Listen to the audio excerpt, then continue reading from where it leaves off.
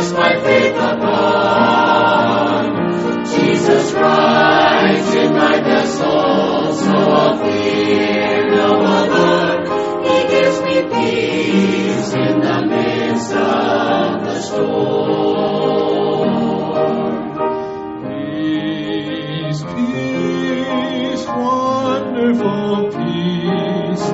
Peace, peace, glorious peace. Since my Redeemer has ransomed my soul, I have a peace, peace, peace. Peace, peace, wonderful peace. Peace, peace, glorious peace. Since my Redeemer has ransomed my soul, I have peace, peace, wonderful peace.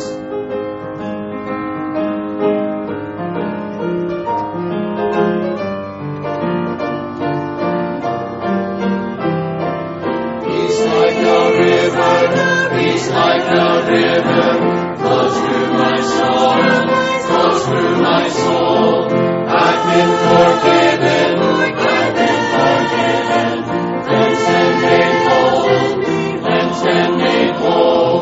Peace like a river, so gently is flowing. How sweet to my soul is this marvelous peace. Sweeter and sweeter each day it is growing, like billows of glory never shall cease. Filled with the Spirit, filled with the Spirit, I am so glad, happy and glad. Jesus has given, Jesus has given wonderful peace, wonderful peace.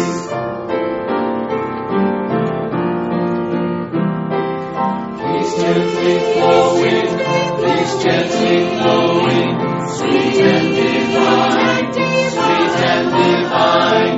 Gives the assurance, gives the assurance. Jesus is mine, Jesus is mine. Peace like a river, so gently is flowing. How sweet to my soul is this marvelous peace. Sweeter and sweeter each day it is growing, like billows of waters never shall cease. Filled with the Spirit, filled with the Spirit, I am so glad, happy and glad.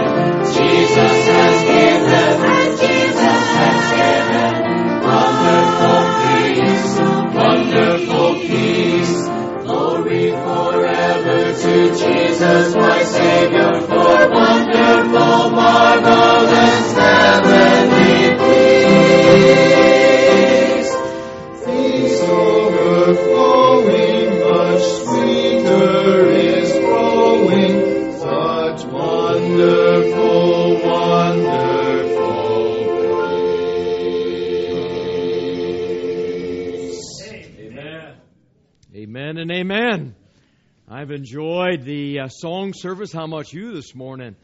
In the first service, tears came to my eyes as the choir sang that song, and they did such a marvelous job. And I just thank the Lord for the presentation of all the songs in the presence of the Lord. Be thou my vision. May our eyes be upon Him. And then the verse in Philippians 4, 6, and 7. Many of the things that we talked about today was about peace. We can ask ourselves, do we have peace in our soul? And if you know the Lord Jesus Christ as your Savior, you can have peace in your soul. You can have assurance of where you're going to spend eternity. And that's a peace that passes all understanding. And so thank the Lord for that. And I hope this morning you do have that peace. And that peace needs to be reflected in our lives. Would you not agree? We have a handout this morning, and our ushers have it. If you brought yours back, God bless you. You kept it. If you haven't brought it back, keep on to it. If you need one this morning, lift up your hands, and we'll give you one this morning. This is a document on our series, our mini-series on the glory of the Lord. I would encourage you to hold on to this, as this is very, very important for us as a church to understand what it means. The glory of the Lord, it's where the rubber meets the road of what we're all about, and that our purpose of life is to bring Him glory. And we need to know what that looks like. And so that's what we have been talking about here in our presentation the last couple of weeks. This is our third presentation on this. If you have not heard the first two, you can always go online and catch those or request a DVD of the services, and we can get those to you. Hold on to it for next week as well. Can you do that? As we will be continuing on this next week for certain. And I'm not sure how much further, but next time we give you one, it might be a little bit higher price, all right? We might charge you $100 for the next copy, all right? So I'm kidding you, of course, but do hold on to it, and I hope that you'll file it away, something that you can look at later on down the road. And we've been talking about this definition of the glory of the Lord, and that it is to reflect who God is. And if you don't know who God is, then you're going to have a hard time reflecting who God is. And being like God is my actions, are my responses like God. What would Jesus do? Well, we need to know. And the more we grow in our understanding of the Bible, the more we can respond appropriately. And so we got into this last time about my attitude. Does my attitude reflect who God is? And we just sang, and we just quoted verses, and oftentimes we know things, but we really don't know it. If we really understand who God is, then why don't we have a better attitude? You know, they sang in there about happiness and joy and things like that, and sometimes I have it and sometimes I don't. Y'all there with me at times? You know, sometimes, man, this is great. Well, what made it great? Was it the circumstances? Remember I said, well, I'm under the weather. Well, what are we doing under the weather? You know, well, I'm down in the dumps. That's not a good place to be. We should be feasting on the glories of heaven. Because if we're going to reflect who God is, then we need to know who He is, and we need to respond who He is. And this peace, you know, the world is crying out for peace, aren't they? They're looking for peace. They're trying to turn up every rock, and they're looking for peace. Have you noticed that the more the world is crying out for peace, the less peace this world has? Because they're not going to the source of peace, the Prince of Peace, Isaiah 9, verse 6. Jesus Christ came into this world not to condemn this world, but to give us life and to give us that peace that passes all understanding. And if you know Jesus Christ and you've entered into a relationship with Him, Him being your Savior, Him being the Lord of your life, you will find a greater peace than this world will ever know. This world will not discover peace apart from Jesus Christ. And even though, like Darlene and Karen sang this morning about the blessings of having God in our lives through the storms and through the struggles. We have an anchor, as we sang this morning. There's a peace that can come into my soul. And God doesn't want us to be anxious or be careful about nothing, but in all things, through prayer and supplication with thanksgiving, let your requests be made known to God. And the peace of God, which passes all understanding, shall keep your minds and your heart through Christ Jesus. Wow! Do you have that peace? Yes, I do. Do you have that peace? A peace that takes us through the storms of life. A peace that we know where we're going to spend eternity. Yes. You know, it was so wonderful having Alicia in church this morning with us. You know something, having surgery on Friday and being in church on Sunday. Amen. That speaks volumes. The trust that she has in the Lord. You read her emails. How many get her emails? A couple of you do. Aren't they something? Especially this morning. I don't know if I read this. Yes, I did read this morning. Yesterday. Wonderful. A peace looking at terminal cancer. realizing that I'll be with God forever and ever. I hope you have that peace. If you don't, you can have it today. And that should be reflecting in our life. And in our attitude, in our responses, we sometimes convey to this world that we have a God who doesn't know what He's doing. Because we complain and we criticize and we get down in the dumps. You know, folks, listen to me. If we are to be reflecting who God is, should our attitude be right? And I don't know about you, sometimes we think about those horrible sins that are out there. You come to the place where you love God enough that you want to reflect Him to this world, that you're concerned about how you respond to people in this world, that they see the glory of God in your life. By the way, that is redounding glory. That's the last point we'll get to. Redounding glory. To come to the place to have redounding glory in my life, you can cheat. Since I've given you the notes, and you can read the conclusion before I finish the message, all right? But I want to encourage you that our lives will bring glory to Him. And listen, we need to know the truth. We in our Sunday school class this morning, we were talking about why are people so afraid of the truth. People are spending billions of dollars to try to disprove that there's a God. Tell me that makes any sense. There's a God. But why are people afraid to discover God? People will make excuses in their lives, and when we talk to them on our door knocking time or visitation, they'll say, well, I have the God of my understanding. Are you willing to bet your eternal destiny on the God of your understanding? Well, that's my opinion. What's the basis of our opinions? I like that we have a Bible. Amen to that. And it's thus saith the Lord. And yet people today are trying to do away with absolute truth. There's one way to heaven. Jesus Christ said it, and that settles it. Whether you believe it or not, you will not change truth. When people believed that the world was flat, did they believe it? They really believed it. They felt like Columbus was going to sail off the ends of the oceans, never come back. Does that change that the world is round? Just because you believe something doesn't change truth. Truth is in God's Word, and God is true. He's the way, the truth, and the life. No man cometh unto the Father but Him.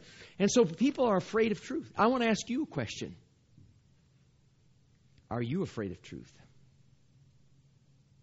Now, be careful how you answer, because as we were going through our Sunday school this morning, God spoke to my heart. Because it's so easy to say, why don't they accept the truth? Why don't they just obey the truth? And then it's like God said to me, why don't you obey the truth? Yeah, ouch, Brother Brian. Yeah, ouch. And so often we want the truth. Can we be honest? Let me ask you this question. Do you want me to stand up here and give you truth, or do you want me to tickle your ears? Do you want me to be honest with you? Are you sure?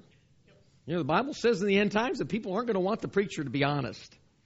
They'd rather listen to fables and fairy tales rather than the truth of God's Word. So we hear this morning say, preacher, we want you to make sure that you preach truth. We don't want to come here fairy tales. We don't want to have warm fuzzies. We want to have what thus saith the Lord is. So you want the preacher to be honest. Do you want to be honest with yourself? Do we want to be honest with ourselves? And God spoke to my heart, because sometimes I ask God to lead me, and sometimes I don't like the answer that He's leading me in. And sometimes I'm challenged, did I really want the answer in the first place? Sometimes we as born-again believers want God to fit into our own understanding rather than thus who He is.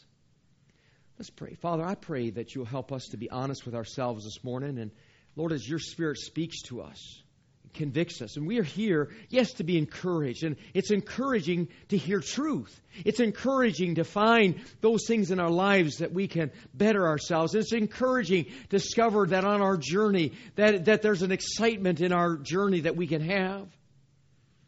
And Lord, truly, we want to be honest with ourselves. And so as the Word of God is preached and the Holy Spirit does His work, Lord, it is my prayer that you will do your work in our hearts. I thank you for speaking to my heart this morning. And Lord, we are a work in progress. And Lord, we need to see those things that you will be glorified with and those things in our life that you're not glorified with. And we need to be honest with ourselves because there's a world that is dying and going to spend eternity somewhere. And we're supposed to be the lights in this world. So help us to understand now these things. In Jesus' name, amen.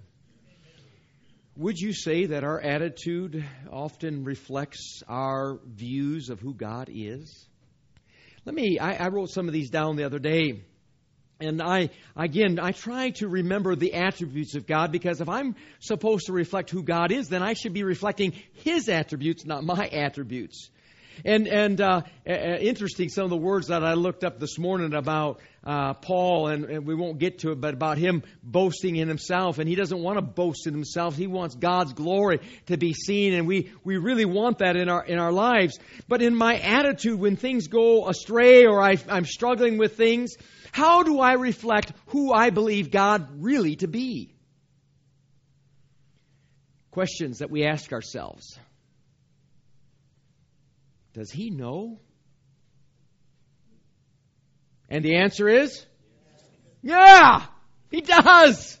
But yet we'll ask ourselves that question. It's almost like the old devil sitting on your shoulder and whispering ears. Does God really know what's going on in your life? And we need to put down those lies right on the onset, or else they will discourage us.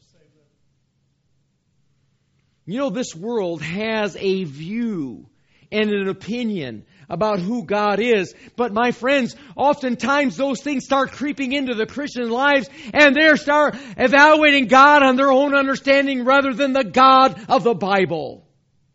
He is omniscient. He knows all things. Is He with us? Is He? Yep. I don't know about you, but I felt the presence of the Lord here this morning. Amen. I'm thankful for that. I really am. There are some times that, you don't feel the presence of the Lord. You've heard that adage or that poem about footprints in the sand. It was that he didn't know that God was there as when God was carrying him. That's the story behind that. Is God here? Is God always with us? God says He'll never leave us or forsake us. If you're a born-again believer, God is there with you. Does He have the power? Yes, He does. Does He? He's all powerful. But you see how these questions, we begin to entertain those. And a person whose life has not been saturated in the Word of God, and the layers of God's truth have not been revealed to a person, and they really don't understand who God is, they will ask those questions more frequently. But let me say this. Do you think your preacher ever asked those questions? Oh, absolutely. Do you think our deacon asked those questions? You can ask those questions time and time again. But my friends, understand that God is true, and we need to answer the lies and the negative devil thoughts that come into our heads through the power and the Word of God. It will say, you shall know the truth, and the truth will set you free. Because as soon as you begin to question who God is, you begin to show the world who you think God is, and they don't see the light of who really God is. I like this one. Am I getting better than I deserve? Yes. Then why do we complain? Yes. Because we're people. Because we're human. Can I count on Him? Yes. Does He love me? I've told you this story time and time again. When 8 years in the ministry here, I went out and had to get a job outside of the church, and I was digging sewer ditches. And when I was standing on top of a hill one day filling in this sewer ditch, I said, God, you don't love me. You know why I said that, don't you? Why did I say that? I didn't like my circumstances. Did that change who God is? I tell you what, I remember it as if it were today when God broke my heart. He says, how can you say that when I sent my Son to rescue you from hell? And He broke my heart. I've never questioned God's love since then. I tell you what, He showed Himself to me, and it's a truth that we understand, but yet sometimes we don't apply that truth, and therefore our responses start to stink. Are His ways better than mine? Then why are you trying to lead? To all of us who are caloric and A personalities, does He have a plan? He does. We need to be following Him. In all thy ways acknowledge Him, and He shall direct your path. And so we have these attitudes here. And we've talked about that. And then we talked about attire. And really, the reality of the attire here in 1 Timothy, talking to women there. And women struggle with their attires oftentimes. And sometimes dress where they shouldn't. And sometimes dress to please men. And sometimes dress to please the world. And sometimes dress to be fashionable. And all these things. God says the best attire is put on Jesus Christ. What's my attitude? How am I reflected? What's my spirit? How am I conducting myself? He says there's no greater beauty in a woman than that which is created in the soul of her heart. Then my ambitions. We talked about this, about being a good employee. We'll talk a little bit more about it later, about working and serving and fervency and not slothful, but man, fervent in spirit. And sometimes I have to admit that sometimes I just get a little too fervent with my horn. I just want to tell you that. I just love to blow it. You know what I mean? And then I let it slide, you know. So, oh, yeah. Is that the best joke you have? Probably. Oh, I tell you what. Whatsoever your hands find to do it with your might. God doesn't need to see the Duck fans more excited about their players on the field than we are of Jesus Christ. Man, there should be a passion in our soul for our Lord, who He is. And then we got into our attendance. Our attendance. And I asked this question. We need to be honest with ourselves. Okay? Does my attendance reflect the glory of God?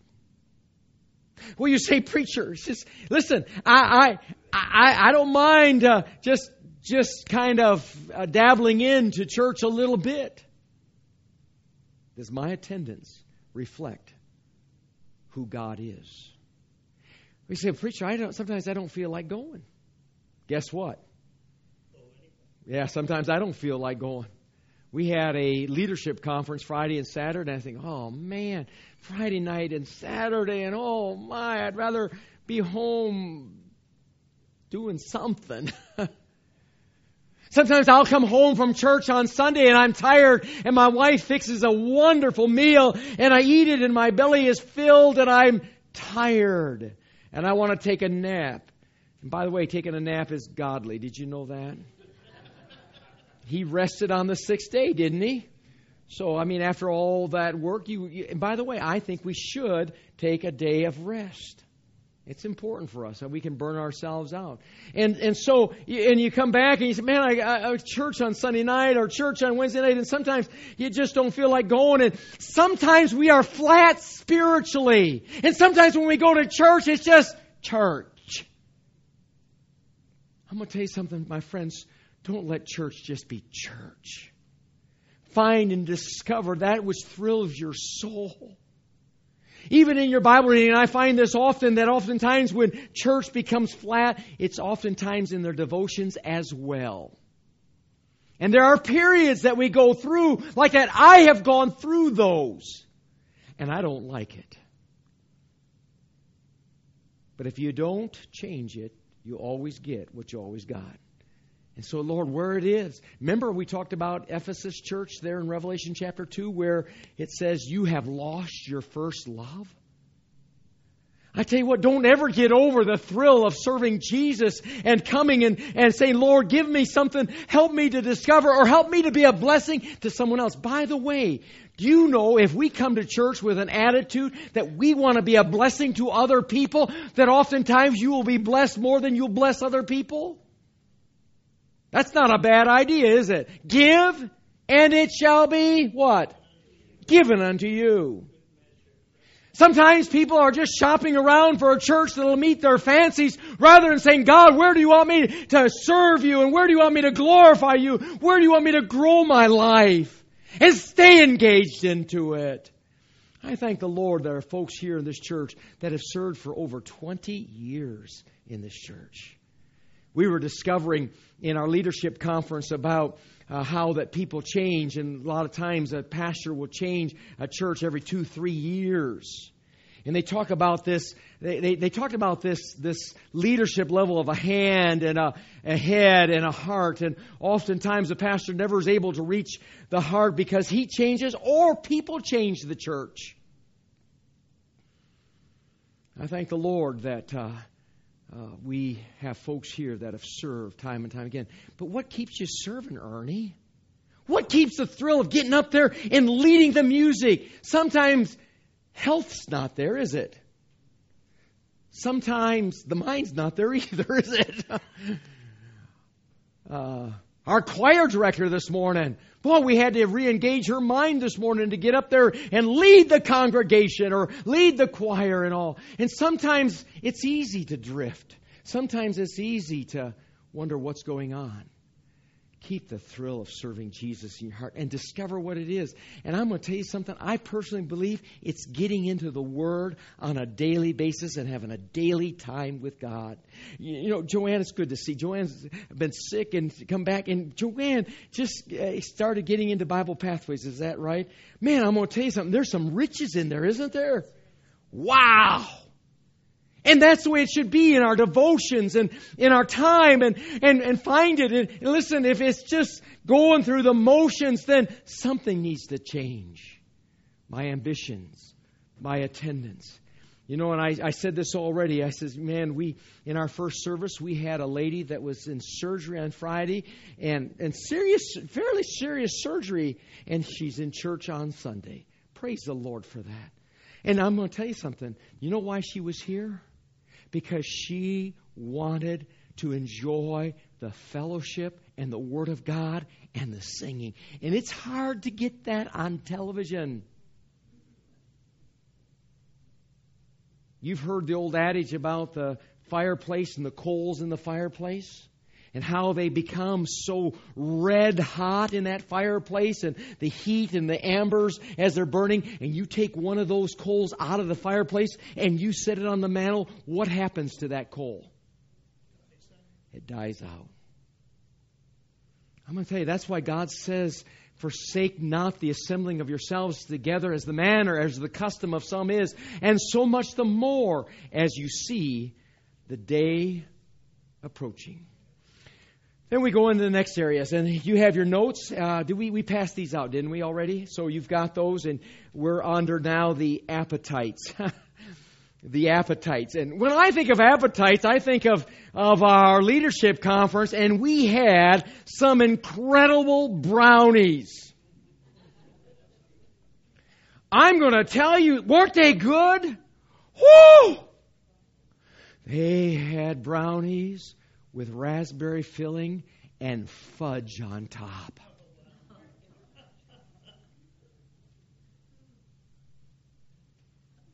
Wow. And I got on the scale this morning. Wow. But guess what, Linda? I wanted to find out who made those brownies.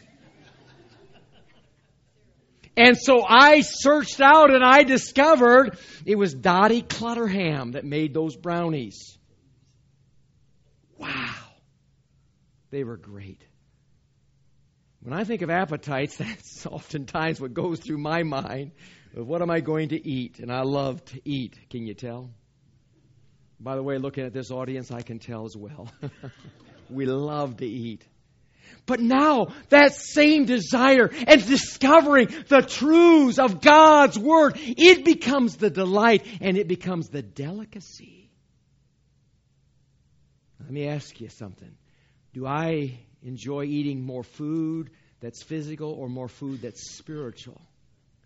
You be honest with yourself. You see what I'm saying? We need to be honest with ourselves. It seems like the things of this world have caught our attention. And yes, we enjoy brownies. And yes, I could go on a whole list of things I enjoy. But do I enjoy God's Word? Do you enjoy God's Word? By the way, I believe if you come here to Westside Baptist Church, it's because you want to enjoy God's Word. We should come and have a feast. Do you notice how many verses that are in this flyer that we've given you? To discover the glory of the Lord, something that we all should know about, but yet sometimes we don't know how this looks in a person's life. If we're to reflect Him, we need to know this in our appetites. Notice the verses that are on your notes there. In Psalm 37:3, trust in the Lord and do good, so shalt thou dwell in the land, and verily thou shalt be fed. I'll tell you what, that's what we want to do at Westside Baptist Church. When you come to Sunday school, when you come to Sunday morning, you come tonight. By the way, tonight we're having communion and a Synkspiration, and we're going to just be focusing on what Jesus Christ has done for us in our salvation, and we're going to take communion together. It should be a rich time together. We need to be fed. On Wednesday nights, we come to be fed in the Word of God, and whatever Bible study we might be involved with, whatever personal time, to be fed. Boy, I'll tell you what, this is rich. And by the way, it is my prayer. Oftentimes when I'm here on Wednesday night, because Wednesday night's a little bit harder for people to get out. And I pray this, Darlene, I say, because you drive a long way to come to church. I pray, Lord, help it to be worth their coming. Help it be worth their coming. Because we want to go home with something. We're not just playing church. This isn't just a social club. Man, we are coming to get fed spiritually and emotionally and just, man, it seems like we get fed physically a lot around here too, doesn't it? After this conference yesterday, we had so much food. But understand what I'm talking about, the appetites of the soul, the appetites of our emotions, the appetites of our intellect in the Word of God can be satisfied by our communion and our meditation and our attention unto Him. He says, delight thyself also in the Lord. Do you remember when I brought up this word, delight thyself in the Lord, what the word delight means? It comes from the Hebrew word, which means to make it a delicacy. So how am I in my devotions or in church? How am I making this a delicacy? Have you ever noticed the way people eat today? Have you ever ate your meal and you didn't even know what you're eating because you're eating it so fast? What I've discovered is that if I can savor the food. Janie made this new chicken dish. It had mushrooms. Matthew, it had bacon on it. Oh, it was so good. And what I discovered, Joanne, was as I cut off the piece and I put it in my mouth, I wanted to savor it. It was a delicacy. That's the way the Word of God needs to be. I'm hoping it's that way with you. If it's not, discover how it can become that way. As we talk about the appetites, that this should be more necessary than our food that we eat on a daily basis. May we be in the Word of God. May we be in the church. And then by attention, we talked about this in some aspects, our attention, not down in the dumps, under the weather, but my attention onto the Lord. Let me tell you something. This world needs to see people who are preoccupied with their attention on God. I'm telling you, I'm preaching to myself.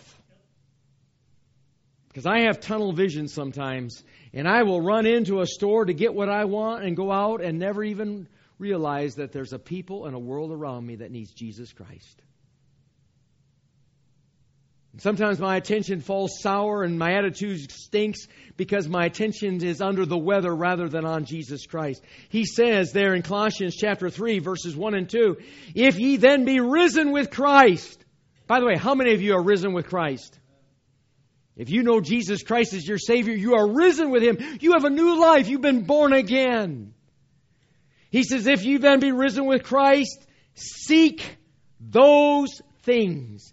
When he uses that word seek, it's not a casual glance nor a comfortable looking around for something. It is, you have lost your keys. You're in the middle of a desert. You don't have any food or water in the car. And you're going to die there if you don't find your keys. That's a little bit different word than seeking, isn't it? Some of you have been there. Some of you have lost your glasses. Where are they? Doesn't it trouble you? Where are they? They're on the top of your head.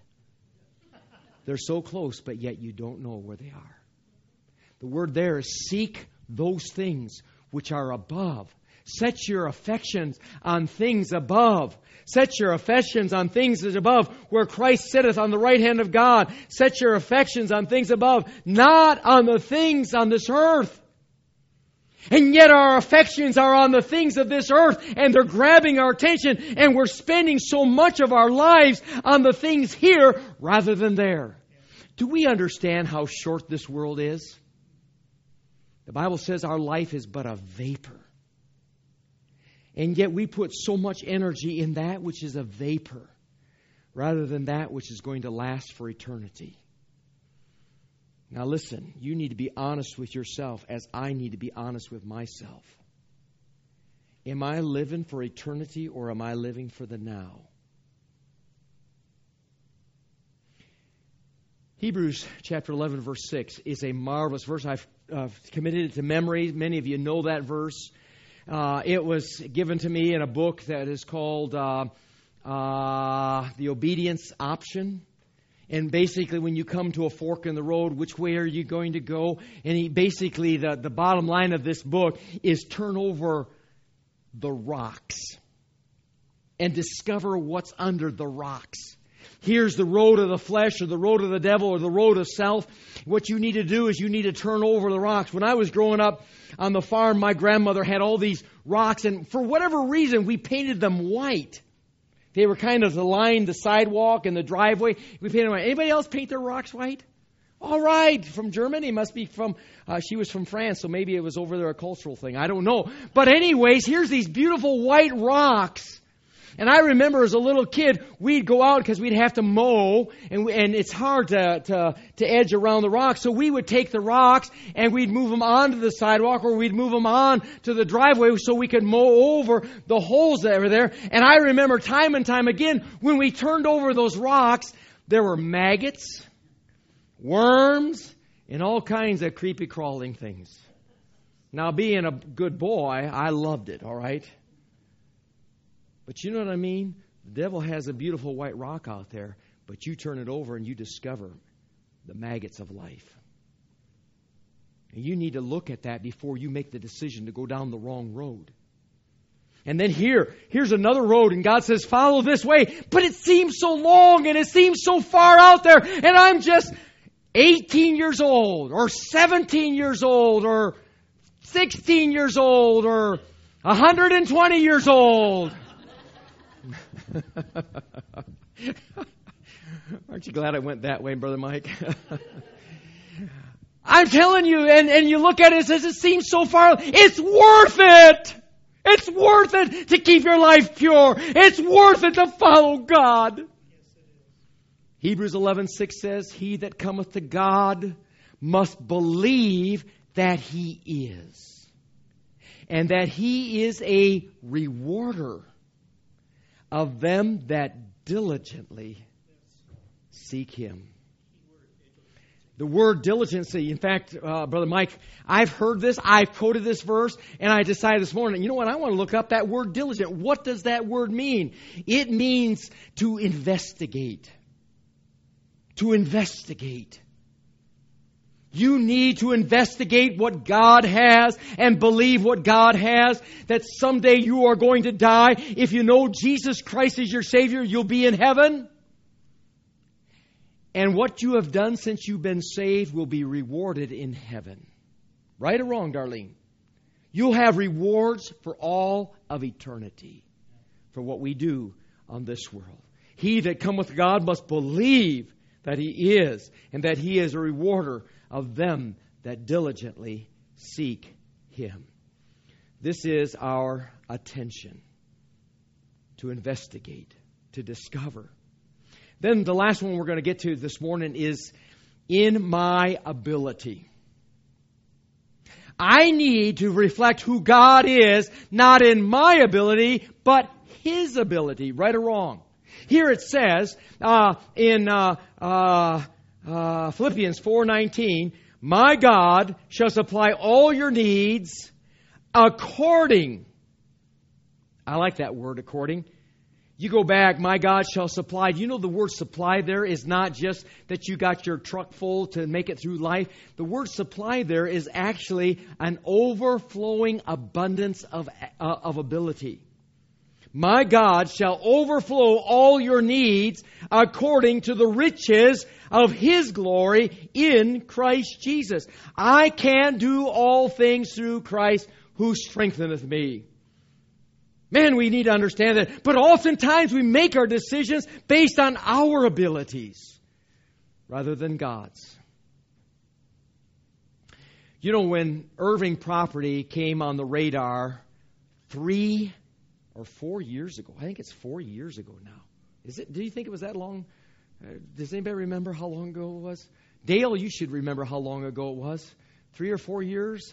I don't know. When the Irving property came on the radar about us getting that, and we began to pray. How many remember praying, Lord, open and close doors? Y'all remember that? You know what I was praying? Close the doors, Lord. Please, close the doors, Lord. Yeah, we'll pray open the doors, but I don't really mean that. Close the doors.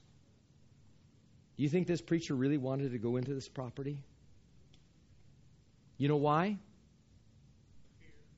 Fear. Worry.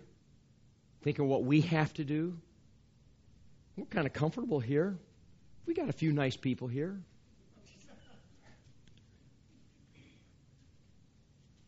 It was all about us accomplishing a task rather than seeing what God's going to do. Is God able? God's able to do exceedingly abundantly above what you ask or think. Now unto Him may God be praised by our attitude, by understanding His ability. You know what I saw? Here's our little church on Echo Hollow for almost 36 years now, on most of the time a half acre, and there's 17 acres out there, Matthew. I thought, man, who's going to mow it? That's Patrick, I'm telling you, that's how my mind thinks. Who's going to mow this? This is a lot of mowing. I don't even like mowing my front lawn, and it's 1,000 square feet. 17 acres times 43,000, so many odd square feet per acre. That's a lot of ground, isn't it, Jerry? But it's beautiful. That's how I kept convincing myself, boy, there's some pretty trees here. It is beautiful. But oftentimes we make decisions based on our abilities that are in His. Have you ever noticed in the Bible that oftentimes God sets up the equation that it is beyond you? Because He wants to receive the glory, and He is a jealous God. He does not want to share it with us. This project is not about us. It is about Him. But oftentimes, to all of us as a church, there's a warning that comes as things don't always go the way you think they should go. And all of a sudden, you run into some Red Seas. Yes. Oh, man, why did that have to get there? Or dry holes, or detours, or dead ends. And all of a sudden, you begin to wonder, does God care? Does God know where we are? Maybe we should go back to Egypt. Let me ask you, is that healthy thinking? You could ask a few million people if they realized today whether that was healthy thinking. our attitude and our complaining and how we view things and what God wants in our lives, so often we begin to take the wrong ownership of it. And just like the Israelites, they make the wrong decisions. I was reading, and we have a book that we're sharing with our staff right now. It's called Management: A Biblical Approach. And in there they have a section on attitude and performance. Does attitude affect performance? It sure does. The fellow that wrote this book, he was doing a lecture on these things, and one of the CEO, or not CEO, but one of the managers of the company came up, and she says, "You know, what you're saying is not really going to work." You know what he said to her? He says, "You're right." She says, "What do you mean? You've just been talking for several hours on how this is a good plan. Now why are you saying it's not going to work?" He says, "No, it won't work if that's your attitude." And oftentimes our doubts limits God's to what we could see in our lives and what God wants to accomplish. You know the story of the Exodus in Israel as they were going in and they crossed the Red Sea, and as they were going in, and they were right there now at Kadesh Barnea. By the way, if you read the 5 books of the Old Testament, the Pentateuch, the Torah, those books there, that much of it is dealing with 1 year of their time in Sinai, by the Mount Sinai, Mount Sinai, where they received the law. There in Exodus chapter 20, is that right, Mike? In Exodus chapter 20 through Numbers 13, 1 year. You look at that. Exodus 20 to Numbers 13, 1 year of time. And they are there at Kadesh Barnea. Moses sends out the 12 spies into the land. Those 12 spies were not to discover whether they were supposed to go into the land or not. They were supposed to discover what we should do when we get there. And those 12 spies came back, and you know the story. And they came back and says, "Man, it is a land that flows with milk and honey." He says, "But," we were talking to, I think, Dale this morning as we were talking about, he said, "Man, that was a good message this morning." And I just stopped and I paused, and I was waiting for the but. You know, because that's sometimes what happens. That was a good message, but. And do you know the but often undoes everything that was said before it? Do you all understand that? But there was, he said, "There's no but here." I said, well. Anyways, the longer, though, they came back and they says, "There's a land that fills with milk and honey." But in verse 28 of Numbers 13, it says, "But the people who live there are powerful, and the cities are fortified and very large. We have saw the descendants of Anak there." You see what they said? We saw the power of the enemy. And they took their eyes off of God. Is that a dangerous place for any people? Any project? Absolutely. And the longer they dwelt on the negative, the more negative they became. And finally, 10 out of the 12 spies, they said, "We cannot attack those people. They are stronger than we are." And those 10 spies spread that venomous poison into Israel. And Israel just said, "We cannot do it." Can I encourage you, we need to be careful about what we say or how we respond to the things in our life. Sometimes we are the ones who are acting as if God is dead. And I have to be honest with myself. And I want to be honest with myself. The longer those spies talked and they listened to their own negative thoughts, the more convinced they had become that it was impossible to invade the land. And it says here, "We seem like grasshoppers in our own eyes." I love how that Bible says that. "And we looked the same to them." How did they know that? Is that a true statement? The manager, or the writer of the Management of Biblical Approach, he goes on. Jerry, did you get this book or no? Oh, okay. He goes on. And listen, let's now advance 40 years forward.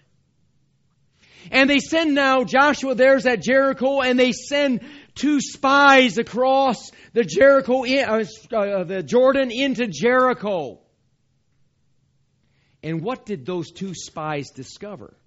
They came upon a woman by the name of Rahab. Do you remember what Rahab said? They said, hey, 40 years ago, when my parents were alive, we heard about you guys. And our hearts were taken with such fear. The Israelites had convinced themselves that they were like grasshoppers, and they had convinced themselves that the enemy thought the same. 40 years later, they discover that the enemy had fear because they had heard not about Israel, but they had heard about Israel's God. Rahab says, man, we heard about how God separated the Red Sea, and there was terror in our hearts.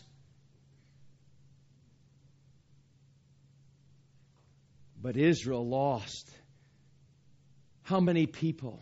Millions of people died in the wilderness wandering because they had fear in their heart of who their God and what He was capable of doing. And then I like this. I always bring this out. Rahab says, man, we heard about you. What took you guys so long to get here? What is it? It's a lack of faith. It's a lack of faith. And I'll tell you what, God's been challenging my heart, and I hope He's challenging your heart. We have a God who's bigger than us, and we need to be obedient unto Him. And by the way, as I was reading down in Numbers 26, now you remember that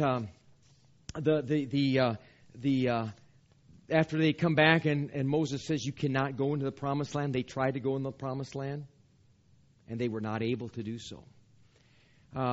This is in Bible Pathways. I'm not sure what date it is. It's someplace in February, I believe.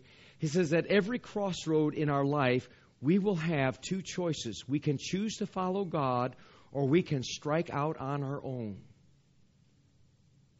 We must remember, however, if God has to lead us down the alternative path because we were too scared to take the main road, then we no longer have the opportunity to turn around.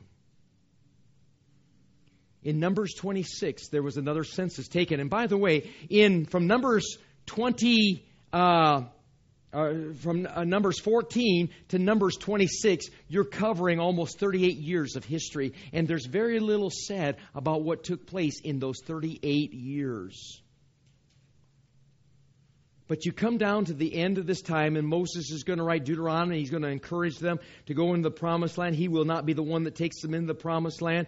But in Numbers 26, verse 64, they take another census, and it says, but among these there was not a man of them whom Moses and Aaron, the priests, numbered when they numbered the children of Israel in the wilderness of Sinai. In other words, just before they were at Kadesh Barnea, there was not one left. For the Lord had said of them, they shall surely die in the wilderness, and there was not left a man of them, save Caleb the son of Jephunneh, the other spy, and Joshua the other spy, the two spies that came back, gave a good report, the son of Nun. All those people, 20 years of age and older, died in the wilderness, and they never were able to go into the promised land because of a lack of faith. You know what, my friends? We had a leadership conference yesterday, and there could be so many people that come out of that and say, boy, there was so many neat things and how many wonderful aspects of leadership. I could never measure up. God doesn't want us to be in our own strength. He wants to work through us, and we just need to make ourselves available to Him. Amen to that? May God be honored, and may God be glorified. Father, I pray that you'll help us in our abilities to understand that it's not my ability that accomplishes, but it's according to the riches of His glory in Christ Jesus. It's overflowing supply that you're willing to give to those who will make themselves available and those who are willing to do and serve you. I pray that, Lord, that we'll be careful about how we respond to things in our ministries or in our families, about how we reflect who you are in our attitudes. Lord, I've asked you time and time again to forgive me of my stinking, rotten attitude. God, help us now with this, as we want to bring you glory, and we believe that you want the glory. And Father, thank you so much that we have the privilege to serve you. Now, heads are bowed and eyes are closed and our time is gone. Thank you for listening so well. But right now, have you been honest with yourself? Have you been honest with yourself about your attitude? Have you been honest about the attire and the ambitions and the attendance and the aptitudes of our lives and our abilities and all these things? Can we say to ourselves that my responses do not really reflect who God is, and I need to do better? I need to discover Him. Maybe you've grown flat in your spiritual life. And you say, I need a revitalization. I need a revival. We don't have to wait to revival services. You can have revival right now in your soul and understand that this life is short and we're going to meet Him someday. And we better start believing that God is. And He's a rewarder of them who diligently seek Him. I've already been brought under conviction about being honest with myself. How about you this morning? If you were to die right now, don't try to convince yourself that you're going to go to heaven by your own opinions, your own thoughts. But do you know Jesus Christ as your Savior? Does He live in your soul? Is He a part of your life? Has He changed you? If you know that, you can say, I have an absolute assurance I'm going to heaven, not by my abilities, but by His. His sacrifice on the cross to give me eternal life. Right now, you need to be honest with where you're going to spend eternity. And if you're not certain of your eternal destiny, I would encourage you before you leave that you visit with somebody. We're going to give an invitation here, and you can come during this time, or you can come after this time. But will you settle the matter where you'll spend eternity? And then, my friends, brothers and sisters in the Lord, as this church and as we as Christians are supposed to be bringing light to this world, let's be talking about how great our God is rather than being down in the dumps.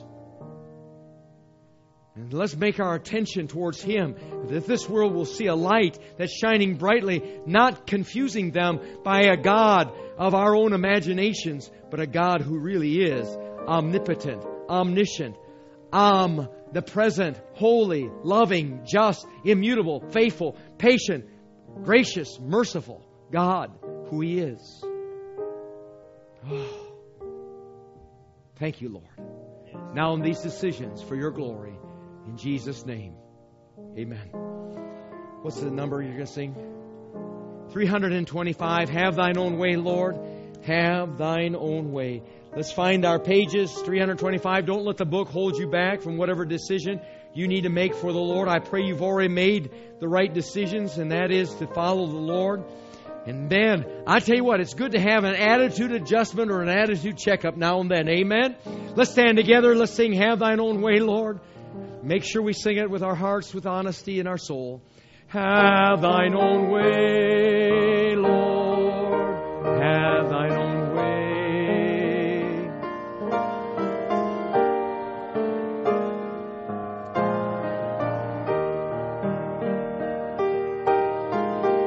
Yeah, He's doing that, isn't He?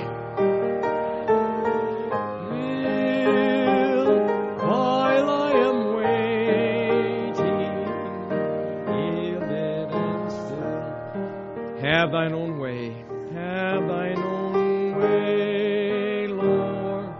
Have thine own way. Search me and try me, Master, today. Whiter than snow, Lord, wash me just now, as in thy presence.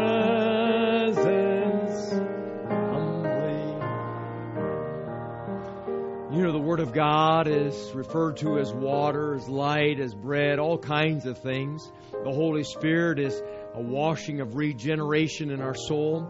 And as we've come today, I pray that God has taken the scrub brush to our soul. And that we will ask God, help us to be honest with Him. Amen? Well, thank you for coming. We have a wonderful service tonight, and you've got a bulletin in front of you that talks about everything that is going on.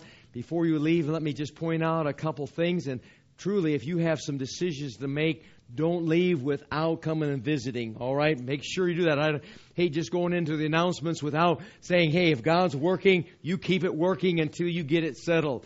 If that means going home and getting down on your knees, or tonight before you go to bed, just say, where am I with you, Lord? I need to be honest. I need to be searching. Bible pathways are out there on the back. There's also some clothes. The Shicks have brought in some wonderful clothes of suits and all kinds of things. You need to be a little bit smaller person than me to fit in them, though. And you need to be a little bit shorter than Mike over here, all right? But if you fit into that category like David over here, David's kind of a role model of what would fit into that. Or some of you young men, some neat clothes over there. I don't know, Nick, you might or might not. Anyway, so they're on the back, the hall, not the hall, but the coat rack back there. There's a missions conference sign up for people that are coming in. We've got a great missions conference. What a joy it is to take care of God's servants. We need meals and housing, so you can see that on the back table. And nursery workers and parents and anybody that would like to work in the nursery, we're having a potluck next Sunday after the second service. So that's in your bulletin. The Golden Chosen. There's a sign up there to go to the mental hospital. And I'll tell you, I read this and I'm getting hysterical. We're sending our Golden Chosen to the mental hospital. There's an entrance fee of $3, but it doesn't talk about what it's going to cost to get you out of there, all right? Then they're supposed to be going to eat afterwards, and it's called Almost Home. Well, that was interesting. And then it says bring money for lunch and a jacket. And I wonder what kind of jacket they're talking about. Well, we hope we don't lose too many when that event takes place. The medical bottles there for Dove and the Helping Hearts. This is a ministry that we get to help people that are more infirmed in our church, our widows, our elderly. They're going to meet on Tuesday at 1 o'clock here. Pat Moses is in charge of that. If you can't come to the meeting, but you'd like to be a part of it, let her know. But we'll be meeting Tuesday at 1 o'clock. Very important. God bless you. Lord willing, we'll see you tonight. Nursery workers. Yes, nursery workers. Read over the bulletin. You're dismissed.